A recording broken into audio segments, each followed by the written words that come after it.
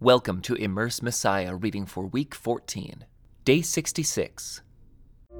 Immersed in John. The Jewish leaders announced that anyone saying Jesus was the Messiah would be expelled from the synagogue. A generation after Jesus lived on earth, his followers continued to face threats like this one recorded in the Gospel of John. And this is one key reason why the book was written. For Jews living throughout the Roman Empire, the local synagogue gave them an ongoing connection to their ancient story and people.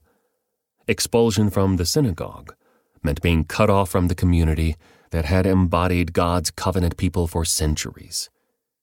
But John's Gospel assures followers of Jesus that they have not been excluded from God's story. Jesus embodies the deepest meaning and ultimate fulfillment of Israel's most vital symbols, festivals, and practices. The Gospel's opening line, "In the beginning," echoes the opening words of Genesis, revealing that John is telling a story of new creation. God's ongoing work to restore his world through Abraham's family finds its continuity in the work of Jesus, the Messiah. John's Gospel reads very differently from the other three, being less a narrative biography and more a portrait of Jesus, drawn against the backdrop of Israel's history.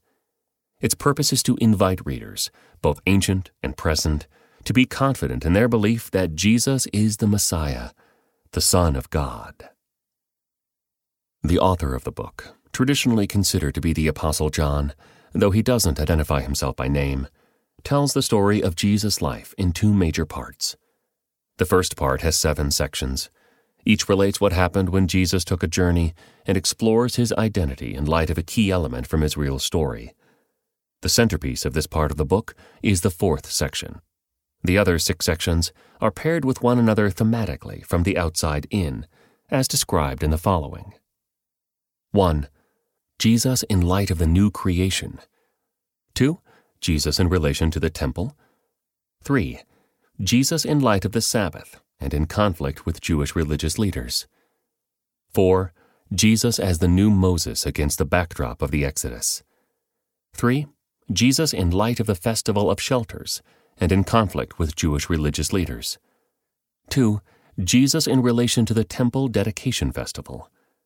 1. Jesus in light of the resurrection.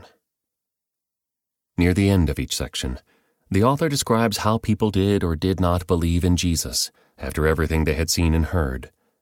A recurring theme in the Gospel of John is the number 7. For Jews, this number indicates a consummate work of God and recalls the completeness represented by the 7 days of creation, often called the Book of Signs. This first part of the Gospel details how Jesus performed 7 mighty signs that revealed his glory. The Gospel also contains 7 discourses, which are longer speeches in which Jesus unveils more about who he is. Finally, we find Jesus presenting 7 I am statements in the Gospel. These statements draw on a rich stock of imagery from the First Testament, including the bread of life, the Good Shepherd, the gate, and the vine. The second part of the book essentially tells the story of Jesus' final days. It begins with his last Passover meal with the disciples, followed by a long presentation of his instructions to them. Jesus speaks of the meaning of his death as a battle against the ruler of this world, and he prays to the Father for the unity of his followers, which will enable the world to believe their message about Jesus after he departs. Jesus then enters into his glory through his obedient death, which is why this part of the Gospel is often called the Book of Glory. Before its brief epilogue, the Gospel closes by telling of Jesus' resurrection on Sunday morning, the first day of the week. Jesus brings life and peace into this broken world, along with hope for its ultimate renewal.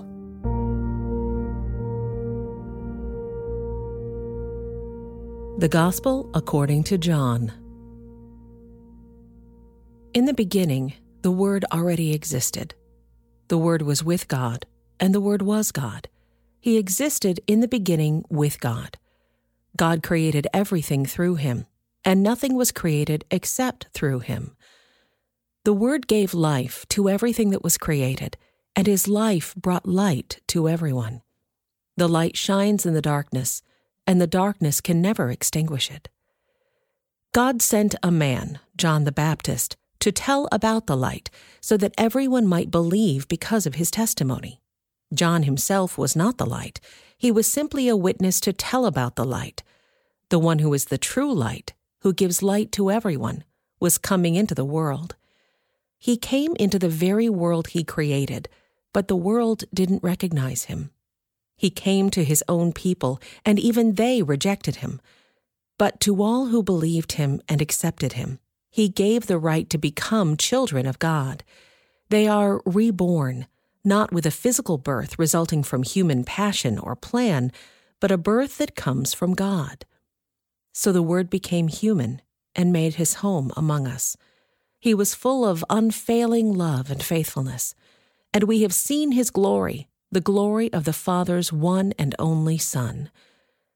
John testified about him when he shouted to the crowds, "This is the one I was talking about when I said, 'Someone is coming after me who is far greater than I am, for he existed long before me.'"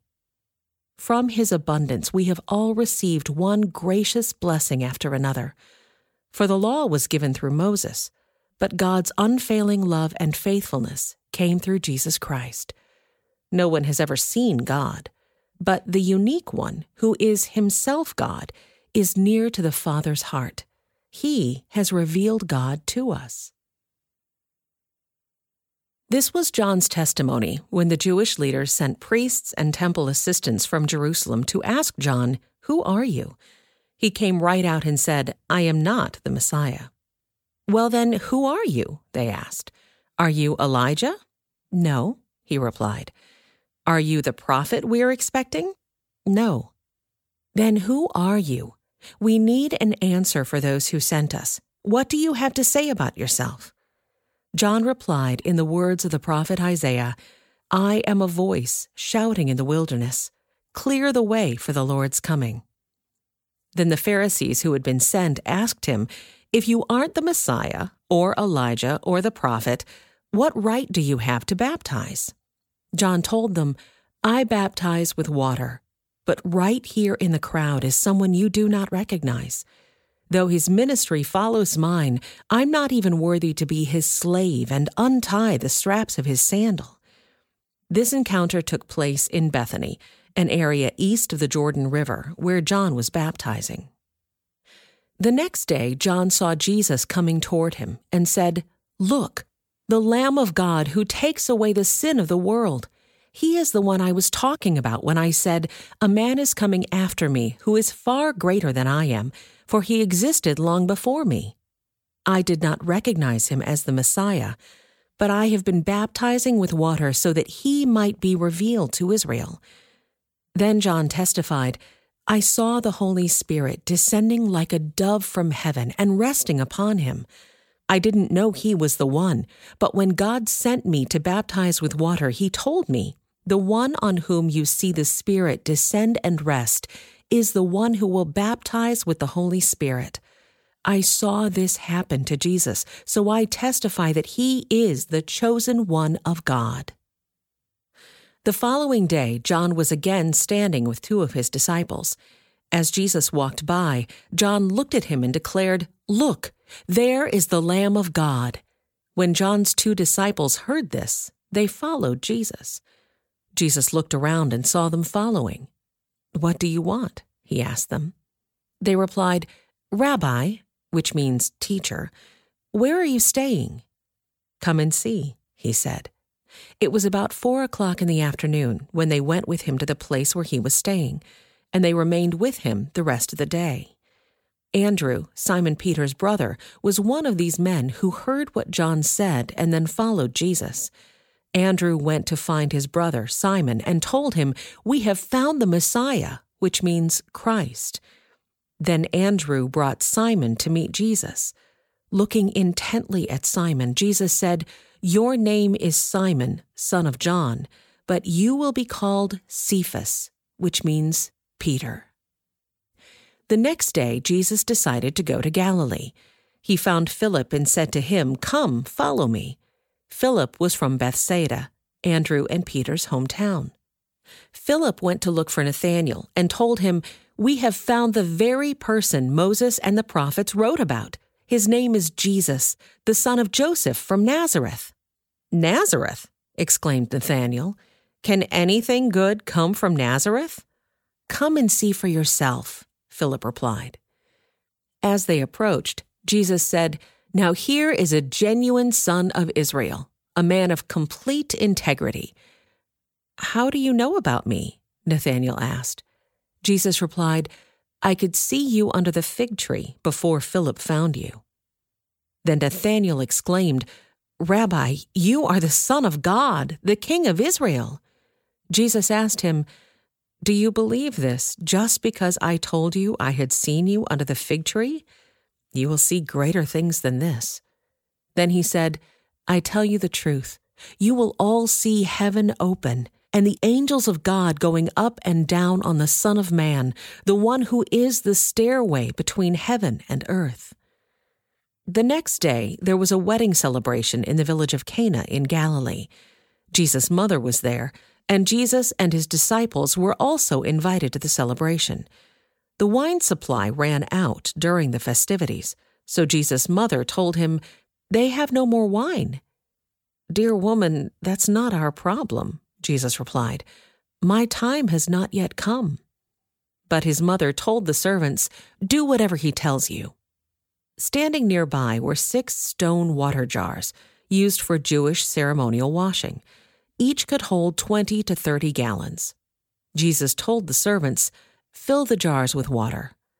When the jars had been filled, he said, "Now dip some out and take it to the master of ceremonies." So the servants followed his instructions. When the master of ceremonies tasted the water that was now wine, not knowing where it had come from, though of course the servants knew, he called the bridegroom over. "A host always serves the best wine first," he said. "Then, when everyone has had a lot to drink, he brings out the less expensive wine. But you have kept the best until now." This miraculous sign at Cana in Galilee was the first time Jesus revealed his glory, and his disciples believed in him. After the wedding, he went to Capernaum for a few days with his mother, his brothers, and his disciples. This concludes today's Immerse Reading Experience. Thank you for joining us.